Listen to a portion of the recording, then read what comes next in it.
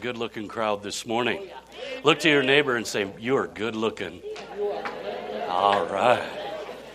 Now, some of you feel like you're lying, but I'm telling you, it's not. What you're doing is you're speaking those things that are not as though they were. Amen. That's what Jesus does.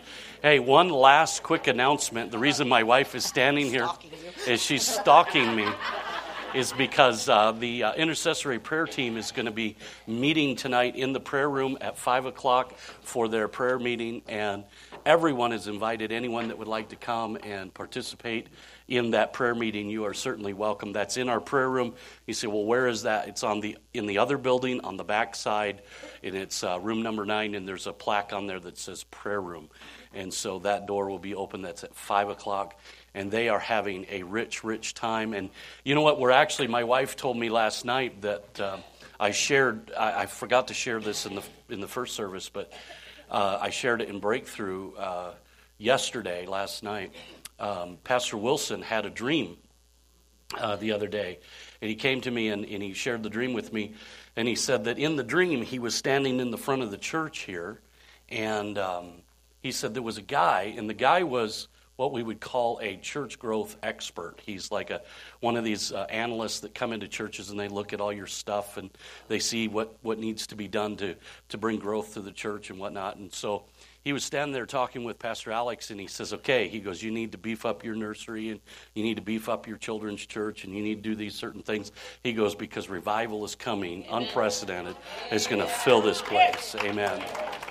And so the reason I say that is because my wife told me last night when she heard that, she said, that's exactly what the prayer team, the intercessory prayer team, has been praying for. They've been praying that God would be poured out in Kingman, that he would be poured out in this church, that not only would we have just this influx of people that come in and be a part of our church, but that leadership and ministry would rise, and that people would find their place in the body, and that they would be involved in ministry. And so we've been attacking that reality in prayer. And so as you see that's going to become more and more a reality here. And so we're so glad for our intercessory prayer team. You do a great job. Thank you for your labor and your warfare in the prayer room. Amen. So anybody can be a part. Let's give them a hand. Hallelujah. Praise God. I am just excited about what God is doing. I feel like I just feel him moving in this place. And so I am really, really encouraged. This morning we're going to minister a message to you. Part of this once again is one of those messages that are what we call the nuts and bolts again. It's one of those messages that we need to hear. We need to be a part of, and we need to put inside us. A couple weeks ago, I ministered to you on temptation and told you how to overcome temptation, because temptation is a reality that we all face. Well, since then, during that time, during the 2 weeks that followed that, just in prayer and in meditation and just before the Lord, I felt like I needed to take that a little bit further.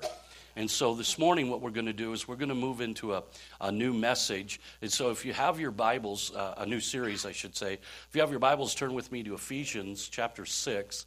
Ephesians chapter 6, and then when you get that, go over to 2 Corinthians chapter 2, looking at 2 verses of Scripture today.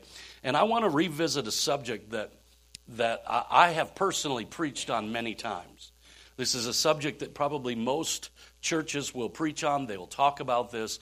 But oftentimes it's a subject that is a little bit wonky, if I could use that word. It's something that oftentimes gets misplaced or misunderstood. And so we're going to talk this morning in this next few weeks about spiritual warfare, because one of the things that you have to realize today is that we are right now, as you are seated in this room, we are in a spiritual war. There is a spiritual war being waged around us in this room. If you were able to see into the spirit realm, you would see angels versus demons. Amen. You would see good versus evil, light versus darkness, because we really are at war. It's a conflict that is wreaking havoc in the lives of many people throughout the world. And you need to understand this morning that this war has consequences that reach far into eternity. Okay, do you remember back in the day,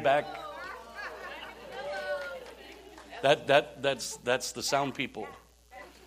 We're waging war right now with the sound people. And I'm actually going to tell you why that's not true here in just 1 second. But they woke you up, didn't they? Those of you that are out on Facebook, you may not have heard that, but we're awake now. It's a conflict that's... hang on. That's the kind... See, that's spiritual warfare right there. It throws me off. It's a warfare that's being waged throughout eternity, okay? And the reason that we need to understand this is because it does have consequences. And if we don't pay attention to it, we can become victims to it unwittingly. Now listen to me. I'm going to make it very, very clear to everyone in this room and everyone that's listening by Facebook. We win. Amen. I want to make it very clear. We have already won. Amen. It's not we're going to win. We won.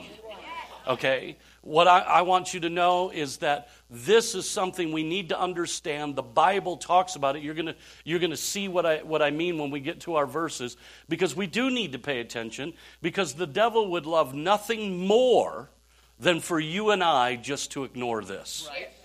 He would love nothing more than you and I just to kind of hide our head in the sand, as it were, and just go, it doesn't matter. Now, it's interesting to me that when people get saved and you start hanging out with Christians, there's oftentimes some fairly weird things that are said. Things like this: we're under attack. Really? From where? Or somebody will say something like this: I'm fighting a battle. Or here's my favorite one: I was wrestling with the enemy. I remember when I was a chaplain in the jail, oftentimes people would come in, inmates would come in, they would want to talk to a chaplain or a pastor, and so they would come in to see me, and they would begin to describe to me what was going on in their life at that moment. And what I would say to them is, well, you need to know you're just wrestling with the enemy. No, I'm not. Right. You are. No, I'm not fighting with nobody. You get in trouble here if you fight with people. Yeah. No, you're not fighting with people. It's the enemy. You're fighting with the enemy. It's the enemy of your soul. It's the enemy that wants to take you down. And so sometimes that can sound a little weird in Christianity, because they're just strange statements, because there's no bombs dropping out of the air. It's not like we're being bombed right now. It's not like somebody's firing bullets at us right now. There's no commanders yelling orders to their troops. So what does this mean? Does it really mean we're under attack? Are we really being assaulted? Is there really an enemy? Is there really something called spiritual warfare? See, to watch some Christians, they actually go through life as if they are completely oblivious to any spiritual resistance, to any spiritual strategy that's set against them. They live by what only their physical senses can tell them, convinced that the difficulties that they are experiencing is just a string of bad luck, or they're just dealing with mean people, or they're dealing with a bad hair day. Let me tell you something. What you're dealing with, and I will show you in Scripture, is not bad luck. You're not dealing with mean people. Yes, there are mean people. But that is a symptom of the war. That is not the battle. It is not just a bad hair day. One man said this. He says, I've come to believe that the doctrine of spiritual warfare is one of the most confusing, one of the most misunderstood, and one of the most malpracticed doctrines in all of Christianity. And the reason why I believe that's true is because spiritual warfare has become taboo. Listen to what I'm saying. For many, it's just too strange. Come on with me. It's too scary. It's too unreal. all that talk about demons and devils and spiritual battles and satanic forces just seems too much like a cheap movie to me. Right. Yeah. I remember years ago talking with some friends, and they were talking about a famous movie. You might have heard of it. It's a movie called The Exorcist. Oh, yeah. Don't even say that in church. See that right there is why we got to talk about spiritual warfare. Right. You know, I never saw the movie when it was popular, because when it was popular, it was in the 70s, and I was a little kid, and so I didn't see it. And the friends I was talking to, they were unsaved when they saw it, so when they saw it, they were probably impaired anyway. And so the impairment probably added to the spookiness of it. But it was later on in life, as an adult and actually as a pastor, it came on TV, The Exorcist. So I'm kind of curious about stuff, and it was the edited version, so it took all that stuff out. So I thought, I'm going to watch The Exorcist. So I was in the house all by myself with the lights down low. And so I watched it, and it was a comedy to me. Right. It's like, are you serious? The head spinning around. Come on. Come on, that's just nuts. That's crazy. Right. That's just insane. That's Hollywood. But see, that's what happens in church when we think of spiritual warfare. We go, oh, we don't want that ooga booga stuff. Come on, get out of here. Well, listen, let me tell you something. Spiritual warfare is real, and we should never let Hollywood define what we know about true spiritual warfare. Good word. Are you hearing what I'm saying?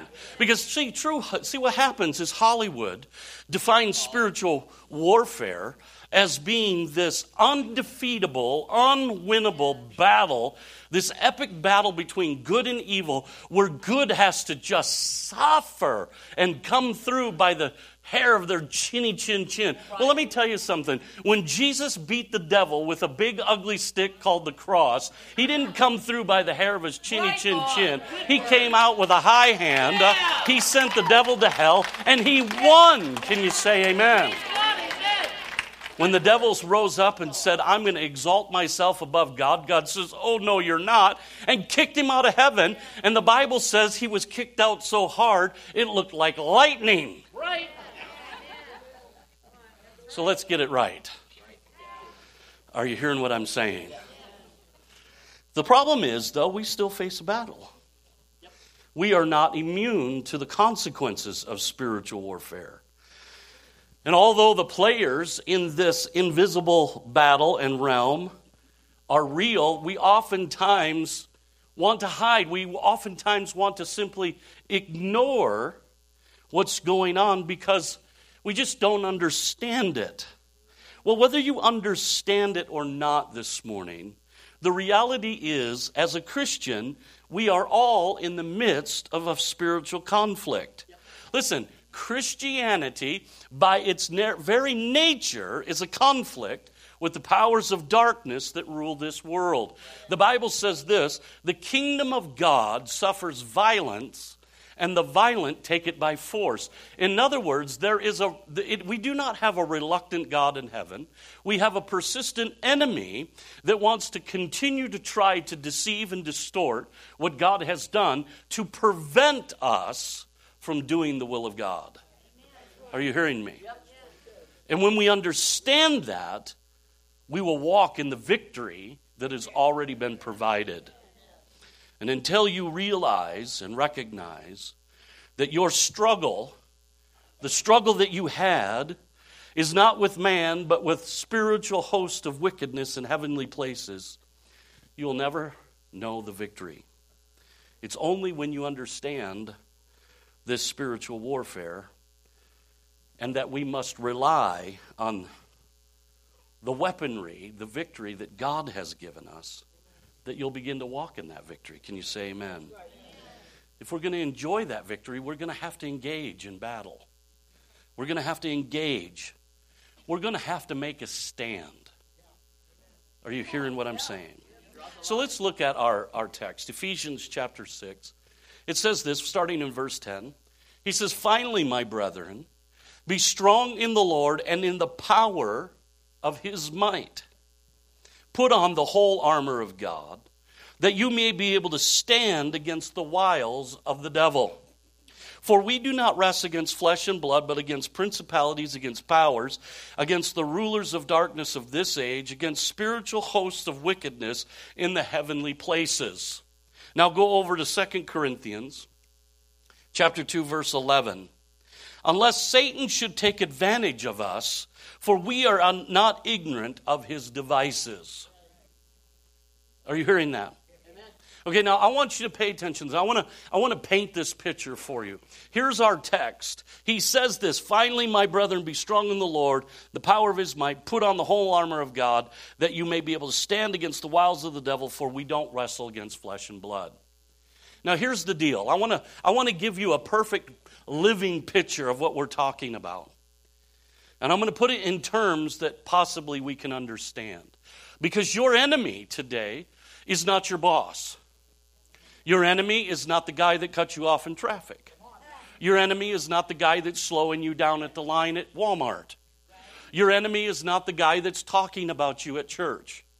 Your enemy is not your husband. It's not your wife. It's not your children. It's not your in-laws or your outlaws. Your enemy is not with flesh and blood. In fact, you are not even your enemy. We often say our greatest enemy is ourselves, but you're flesh and blood. You're not your greatest enemy. Listen to what I'm saying. I'm taking you somewhere. So let's look at marriage just for a moment. Can we do that? Can we see how this plays out in marriage? Because oftentimes what happens is people, husbands and wives, will begin to fight. Anybody up? Don't raise your hand.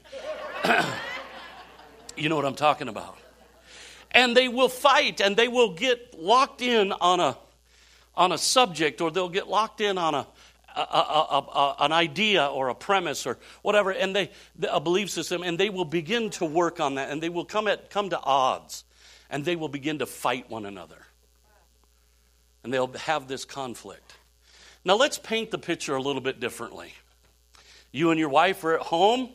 It's a Saturday evening. It's one of those evenings that's a lazy evening. You got the big 55-inch screen TV going with Laverne and Shirley. You've got a big bowl of ice cream, and it's very peaceful. There's no kids to bother you. It's just you and Mama. You're there, and you're enjoying the moment.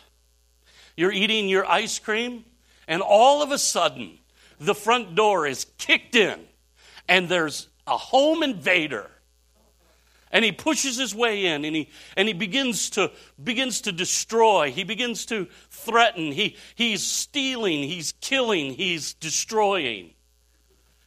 You and your wife immediately jump up, and you begin to fight one another, blaming each other for the intruder. You're blaming each other because he just broke your favorite dish. He just stole your grandma's clock. He is destroying things. And you're fighting each other. And he stops and he looks and he invites a few more friends. Hey, they're a little preoccupied right now. Come on in. It's a freebie. Now, as insane as that sounds, that is exactly what's happening spiritually. Wow, that quietness right there, that's like, oh my God, that's right. Holy cow. What you just had a realization is if the Bible says, how many believe the Bible? Raise your hand. Right on. Those of you that didn't, you will later. The Bible says our battle is not with flesh and blood. What does that mean? It means your warfare is not with your husband or your wife. Right. It means it's with the principality, it's with the home invader.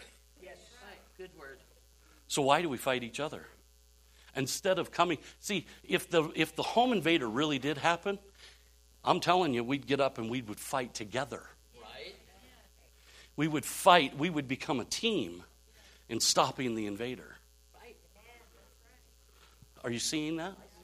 That's how that verse plays out. When we misunderstand it. You and I must understand that we are not simply wrestling with mere problems and circumstances. Our warfare is not with bad habits or wrong mindsets. The battles we face are not with people. They're not with economic situations, chemical substance, or health issues, or any other tangible thing. Listen to our text. He says, "For we do not wrestle against flesh and blood, but against principalities, against powers, against the rulers of darkness of this age, against spiritual hosts of wickedness in heavenly places." Listen to it out of the Phillips translation. He says, "For our fight is not against any physical enemy, it's against organizations and powers that are spiritual. We are up against the unseen powers that control this dark world and spiritual agents from the very headquarters of evil." Listen to it from the Message translation. "This is no afternoon contest that we'll walk away from and forget about in a couple of hours. This is for keeps, a life or death fight to the finish against the devil and his angels."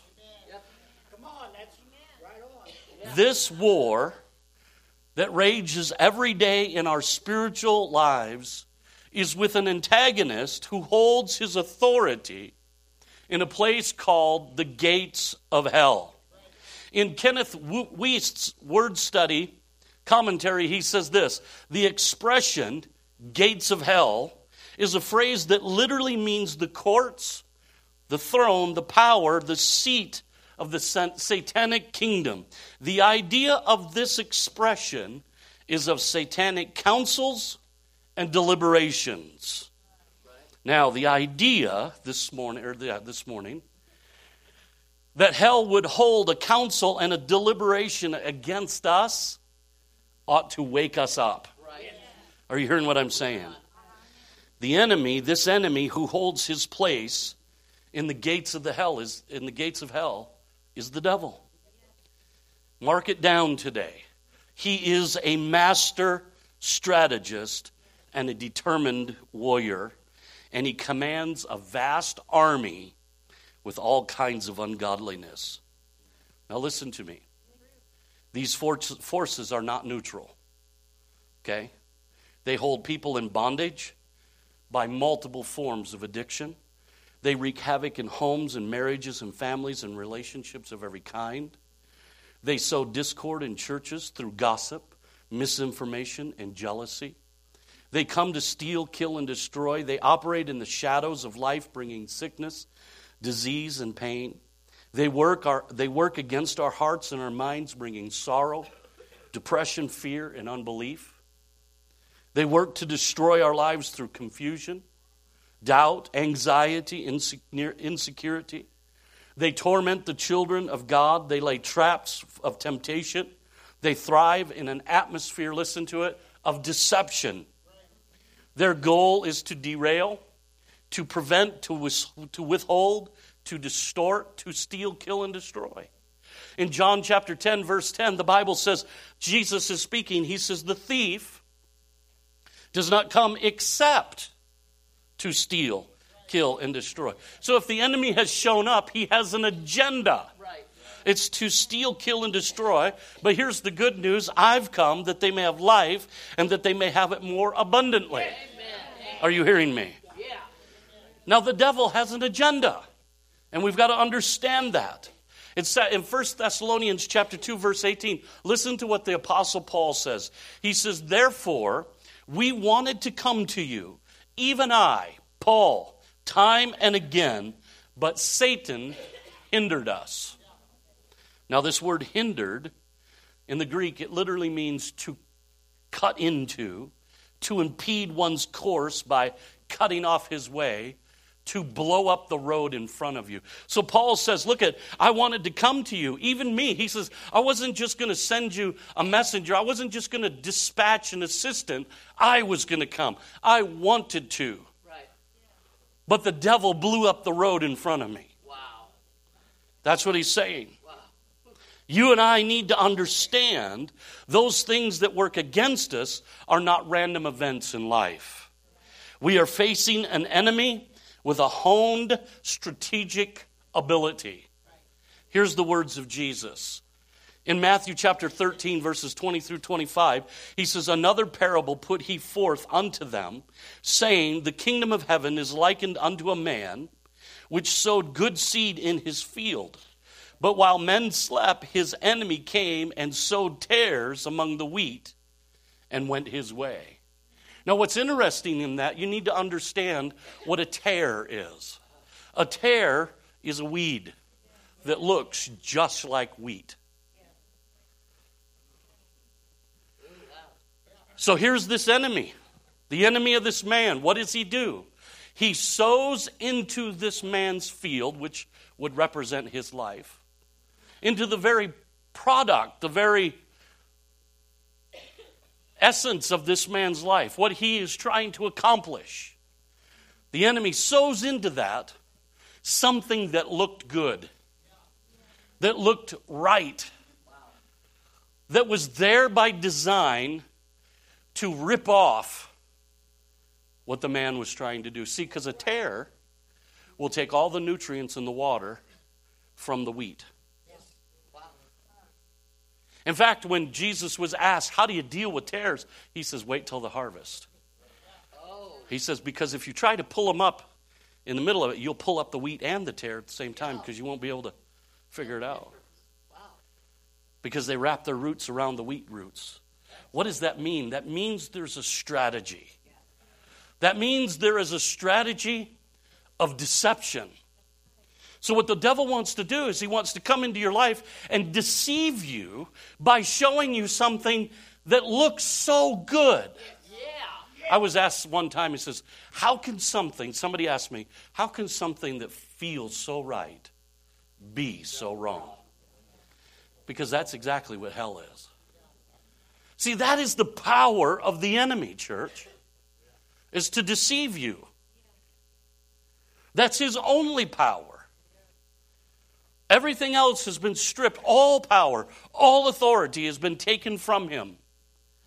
But he has this ability, this inherent ability in the essence of who he is because of his rebellion to deceive.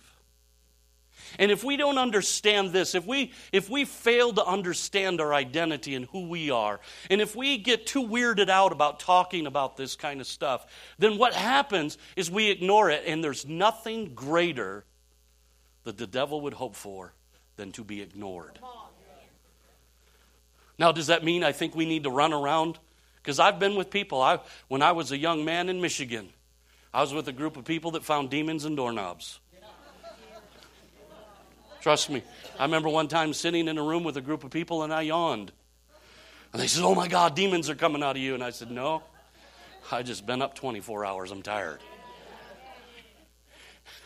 This is why people shy away from this. I was told at that time in my life that the reason I was gaining weight was because the devil was getting inside me and he was puffing me up. With you. Somebody needs to cast the devil out of me. You know what I mean? Me too, brother. Come on. Yeah. Amen. Crazy. Yeah. Crazy. See, I remember Pastor Howard told me one time when I was a young man, I said, hey, so you don't like spirit? He goes, no, I don't mind spiritual warfare. He goes, but look, I'm not looking for the devil. He says, I'm looking for Jesus. He says, when I find Jesus, I find a blessing. When I find the devil, I find a fight. He says, now if you're asking me, can I deal with the devil? Absolutely. Will I ignore him? No. Right. I won't ignore him. So this is not to glorify some sort of demonic, ooh, he's all that, because he ain't. What this is to show you and I that we can overcome it. But we're going to have to recognize it because too many people are falling victim to it. We think that, our boss got mad at me. I've had several things already happen today. This morning coming to church. I'm telling you, by the time I got to church, I thought I needed to be saved. So did my wife. She says, you need to go down to the altar and you need to give your life and your heart to Jesus Christ right now. I know it's hard to believe that, but I'm telling you. He was fighting. He was needling. He was coming in. He knew what I was going to preach, and he's like, I'm going to get you. And if we don't pay attention to that, if we don't stop They'd say, wait, that is the nonsense of the devil. And I am more than a conqueror in it. Praise God. Then we fall victim to it. Praise God. Because we'll begin to believe the lie. And when we believe the lie, what do? We empower the liar. You got it. He literally plugs his extension cord into our power source and siphon. That's exactly what a terror does. Steals the life. Why? Through deception. And then the very power that he's ripping off from me, he turns on me. Wow. That's the point of that.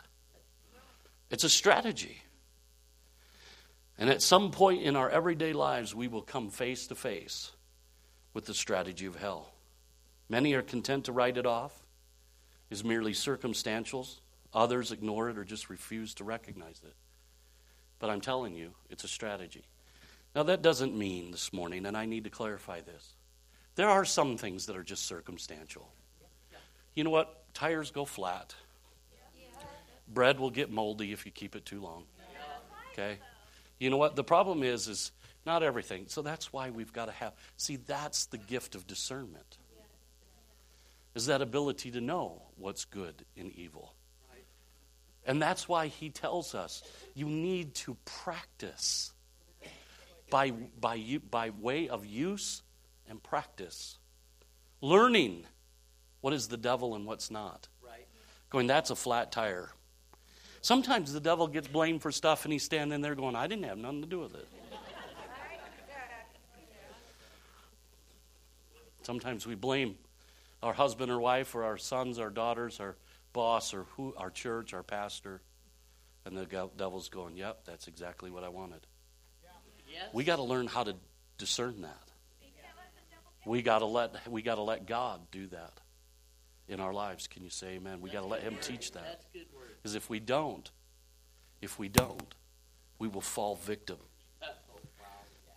Those who overcome these battles are those who in the power of his might, notice that in our text. Wow. Not your might. In the power of his might, engage the enemy. Remember our text. Listen to what he says. I want to point out something. He says, in Ephesians 6, he says, put on the whole armor of God that you may be able to stand against the wiles of the devil. Now that's important. Now look at, in 2 Corinthians 2, we are not ignorant of his devices. Two words that you need to pay attention to. Wiles and devices. The word wiles literally means methods, strategies, crafts, and plans. So what is he saying? He says that you may be able to stand against the methods, the strategies, the crafts, and the plans of the devil. He says we're not ignorant of his devices. It means the mind, the purpose, and maneuvering of the devil.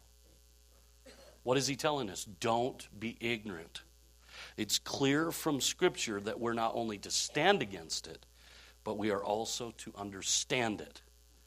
Jesus has done us a great favor by bringing some reconnaissance to the table. He has showed us where the enemy... See, the Bible tells us that he exposed the enemy.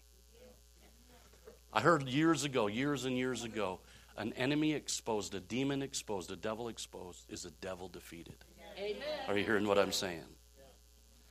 See, we must realize today that we are dealing with a highly organized and structured enemy that carries out a well thought out strategy with precision timing and accuracy. But don't let that get you down, because I have some good news this morning. Thank God. The good news is this: it is a winnable war. There is certainty of victory. We have already won. Amen. In Romans chapter 8, the Bible says this: we are more than conquerors in Christ. How can you be more than a conqueror? How can you be, right now the Winter Olympics are going on, and we've been watching all the skating and the skiing and the bobsled and all the stuff. It's really a lot of fun. We love watching the Winter Olympics. So how do you become more than a gold medal winner? Wow. And here's how. When you win the gold, but you never had to show up for the race. Oh. Jesus fought the battle and gave us the victory.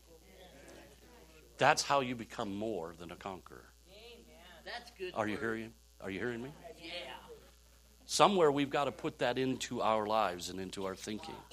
See, there's not too many things in this life that you can be certain of. But I can tell you this one thing. Victory is ours. Victory is ours. It's the hallmark of Christianity. It's the glory of every believer. It's the certainty of our lives. And it does not matter what the odds are or what the strategy is. Victory is yours. Praise God. You know, God delights. God loves it when the odds are against his people. I mean, think about it. The Old Testament stories. Remember Gideon? You got to love this guy. Gideon shows up for battle. He's going to fight an army of about 150,000. And he shows up with 32,000 men.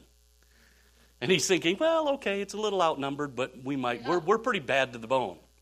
And so we just 3-1, we're all right. We can handle it. So each guy's got to take out 3 guys. We can do that.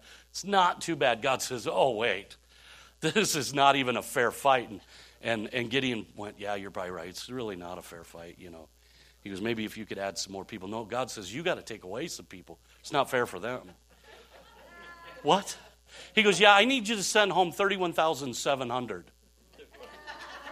Because you're going to do this with 300. Right? And then you're not going to really employ any kind of real weaponry. You're not going to have swords and spears and bow and arrows and stuff. What I'm going to give you is a lamp, a pitcher, and a horn. And then you're going to win. Right. And can you imagine Gideon? But see, that's God. God shows, see, let me tell you something. Don't be dismayed when the odds are against you. That's where God wants you. You know why? Because then it ain't about you. Amen. It is about him. And he will win the victory. That's why he tells us, you know what? You send out the praisers first. Amen. So your front line is going to be your worship team. Amen.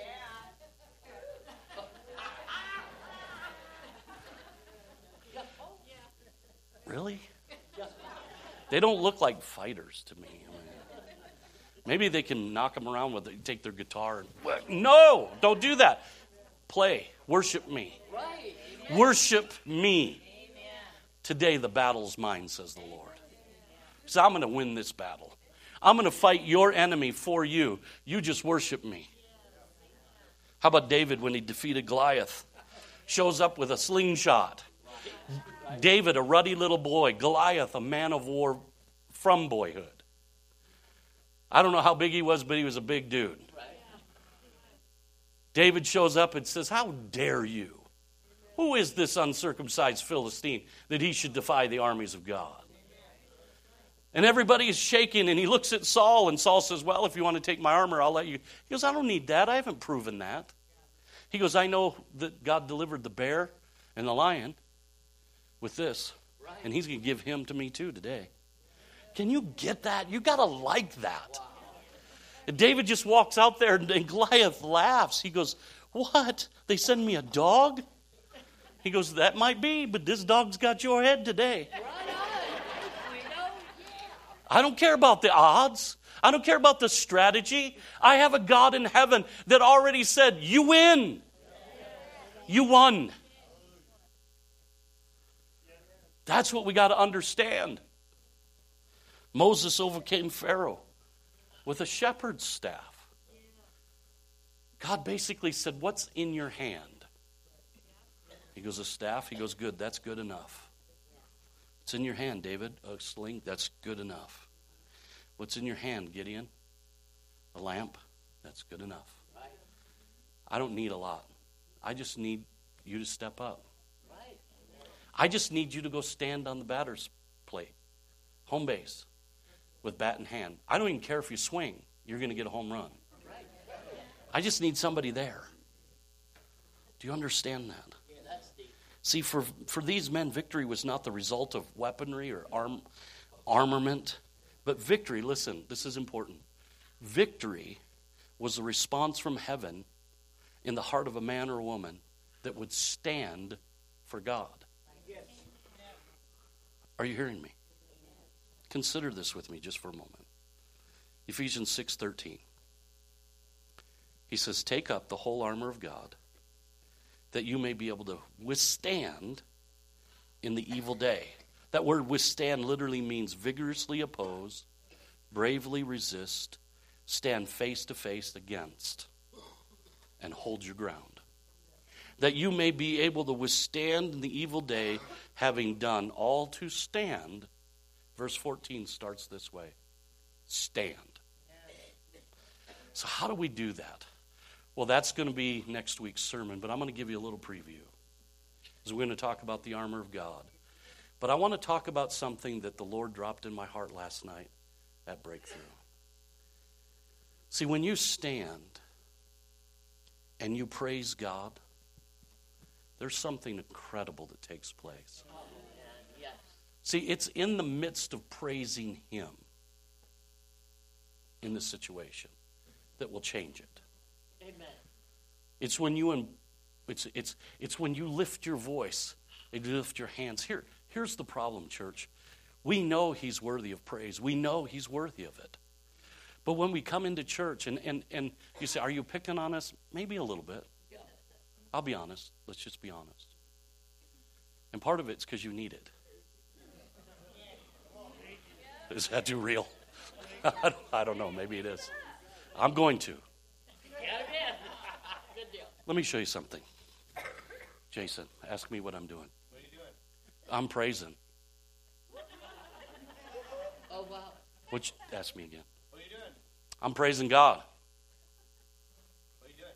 I'm praising God. What are you doing? Praising God. Yeah. I'm praising God. No, you're watching people praise God.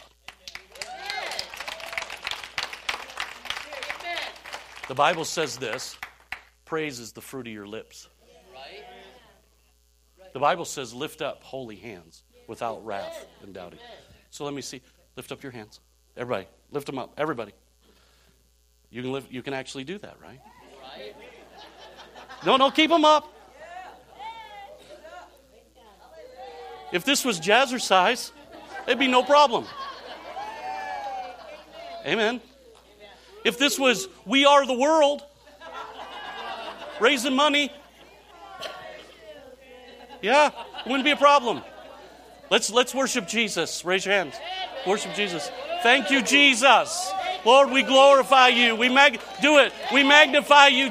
Words, your mouth. We magnify you, Jesus. Whoa. Okay, stop. I don't want to do that. People are going to think I'm crazy. Probably so. Right? What are you going to look like when you're defeated? Oh, God, good word. Oh, man. He says stand. Well, how do you stand? With your hands lifted and your mouth open, filled with the praises of God, fully outfitted in the armor of God. God, I worship you. I magnify you. Your name is El Shaddai. You are more than enough. You are the all-sufficient one. There's none like you in all the earth. There is no other name given among men whereby we must be saved. Your name is Wonderful, Counselor, Mighty God, Everlasting Father, Prince of Peace. God, you are worthy. You are Jehovah Jireh. You are the Lord my provider. You are the wellspring of my life. You meet my every need. You meet my need according to your riches and glory by Christ Jesus, because you are Jehovah Jireh. You are Jehovah Rapha. You are the Lord my healer. You are the great physician. You remove every sickness, every disease, because, God, I love you. You are Jehovah Shammah. You never leave me or forsake me, God. You are always with me. Wherever I go, if I go to the tallest mountain or to the lowest valley, there you are, God. You never leave me. You are Jehovah Shalom. You are the Lord God, my peace, God. Your peace passes all understanding. God, your peace passes all understanding. It does not come from without. It comes from within. God, though the world may be in chaos, I shall be strong, and I shall be stable, and I will stand because I worship you, my God. You are Jehovah Sidkenu. You are my righteousness. You are Jehovah Memkadesh, because you are my sanctification. You are Jehovah Nisi. You are my victory. You are the flag that waves high above my house, that tells us that the King is at home, God. And I worship you and I magnify you in Jesus' name. Hallelujah. That's how you overcome. That's how you do battle. And when you do that, you shake the kingdom of hell and you cause the lights to go out on the devil, because we are victorious and we shall overcome because he overcame in Jesus' name. Hallelujah. Oh, thank you, Jesus. Hallelujah. Hallelujah. You see, why are you going down this road? Because I'm tired of being tired. I'm tired of being sick. I'm tired of not having enough. My God said, I'm a God of more than enough. I'm a God of strength and power, and I'm going to walk in him. Can you say amen? Now, is that a little weird? You ought to try it on stage with 300 people looking at you. You say, why did you do that? Because somebody has got to step up. For heaven's sakes, our name is Praise Chapel. We need to praise him. We need to glorify him.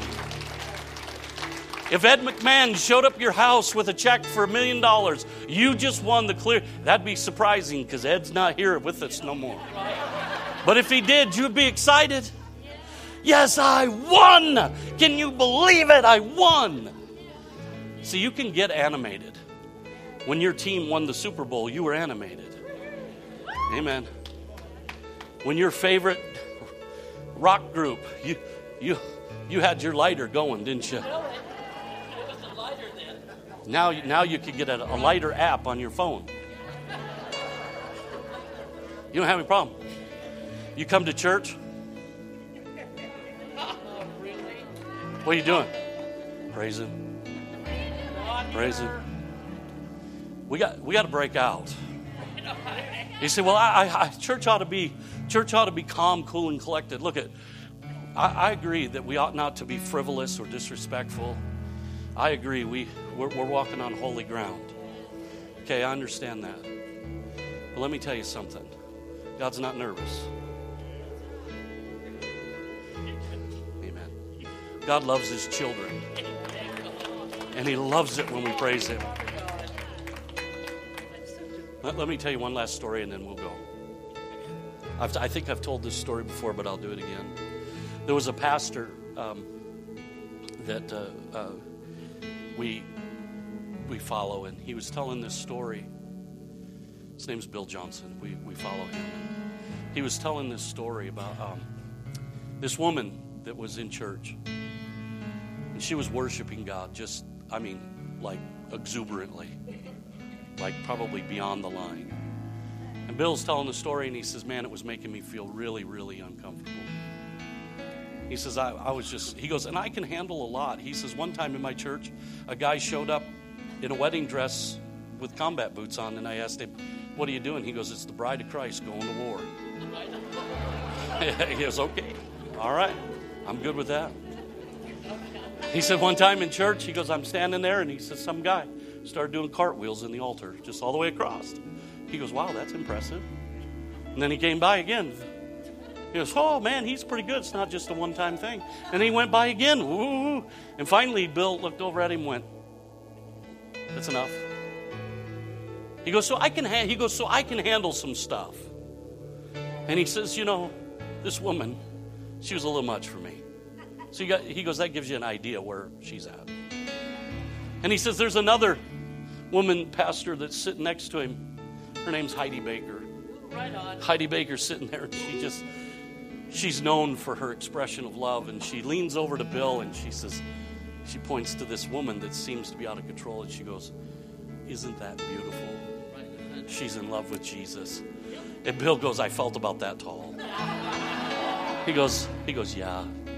He goes, I'm, eating all my thoughts now about how I needed to get the ushers to control her. And he says, I'm standing there, and Heidi leans over and says, you know what, Bill? He goes, you know why she's so excited? Why she's so passionate?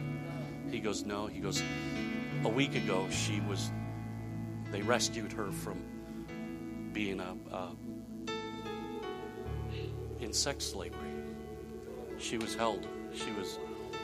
She was kidnapped, spent several years as a slave. And somehow people found out about it, and through prayer, really, they were led to her and they were able to rescue her. And Jesus set her free. See, when you're truly set free, it won't matter what people think. You could care less. You could care less. See, it's that kind of place that we go to. Because I could tell you, I can give you all the clinical stuff. And I can sit back and tell you all the scriptures and the theology and all the words. But it's somewhere when you go, you know what? I'm free. I'm going to heaven, and I deserve hell. You know. You know. You put on a good front, but we all know, let's all just get honest here. You deserve hell, and so do I. But he found me where nobody was looking. He went places that nobody goes because he went into places that probably would have ruined his reputation to find me, because he didn't care about his reputation, he cared about me. In fact, it says he made himself of no reputation. Why? Because if you're concerned about your reputation, you won't do the will of God. If you're concerned about what other people think about you, the best you will be is an observer. And then ultimately you'll become a victim. This is serious stuff, church.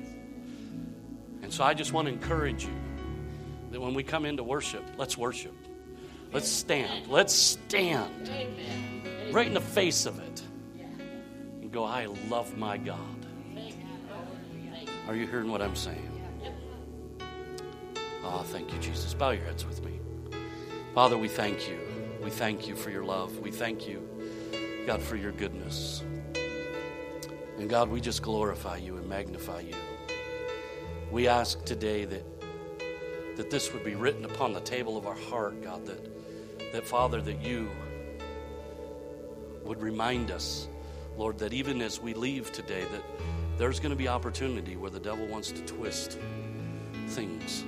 Father, that you would give us that discernment before we act or before we react, that we would consult with you first. That we would come to you, and when you reveal to us, is this circumstance or is this strategy, Lord, that we would know how to act, and then, Lord, that we would stand in worship and praise. That we would lift your name, because there is no other name like your name. And Father, I just pray for every family, every home. I pray for everyone here that needs a financial need, that has a physical need, a spiritual need, unsaved loved ones. Father, I pray, God, right now, move in that. Touch lives today, God. And Father, I thank you, God, for your goodness. I wonder, as every head is bowed, every eye is closed, if you're here and you'd say, you know what, Pastor, I don't know Jesus as my Savior. I'm not right with God. If you'd lift your hand and say, that's me, Pastor, I need Jesus. Would you lift it up? Real high. Just lift it up and put it right back down. Thank you. Thank you. Thank you. Thank you. Others, would you lift it up? Put it right back down. Thank you. Thank you. Would you pray this prayer with me? Say, Lord Jesus, I ask you to come into my heart and to forgive me of my sin. Would you be my Lord and Savior? Help me to live for you. In Jesus' name. You can look up at me. If you prayed that prayer for the first time, when our prayer team comes up, would you come up and let them know? Or find one of us on staff and let us know. Just let us know that you gave your life to Jesus. We'd like to know that, and we'd like to help you with that. Why don't we stand to our feet all across this place? Our prayer team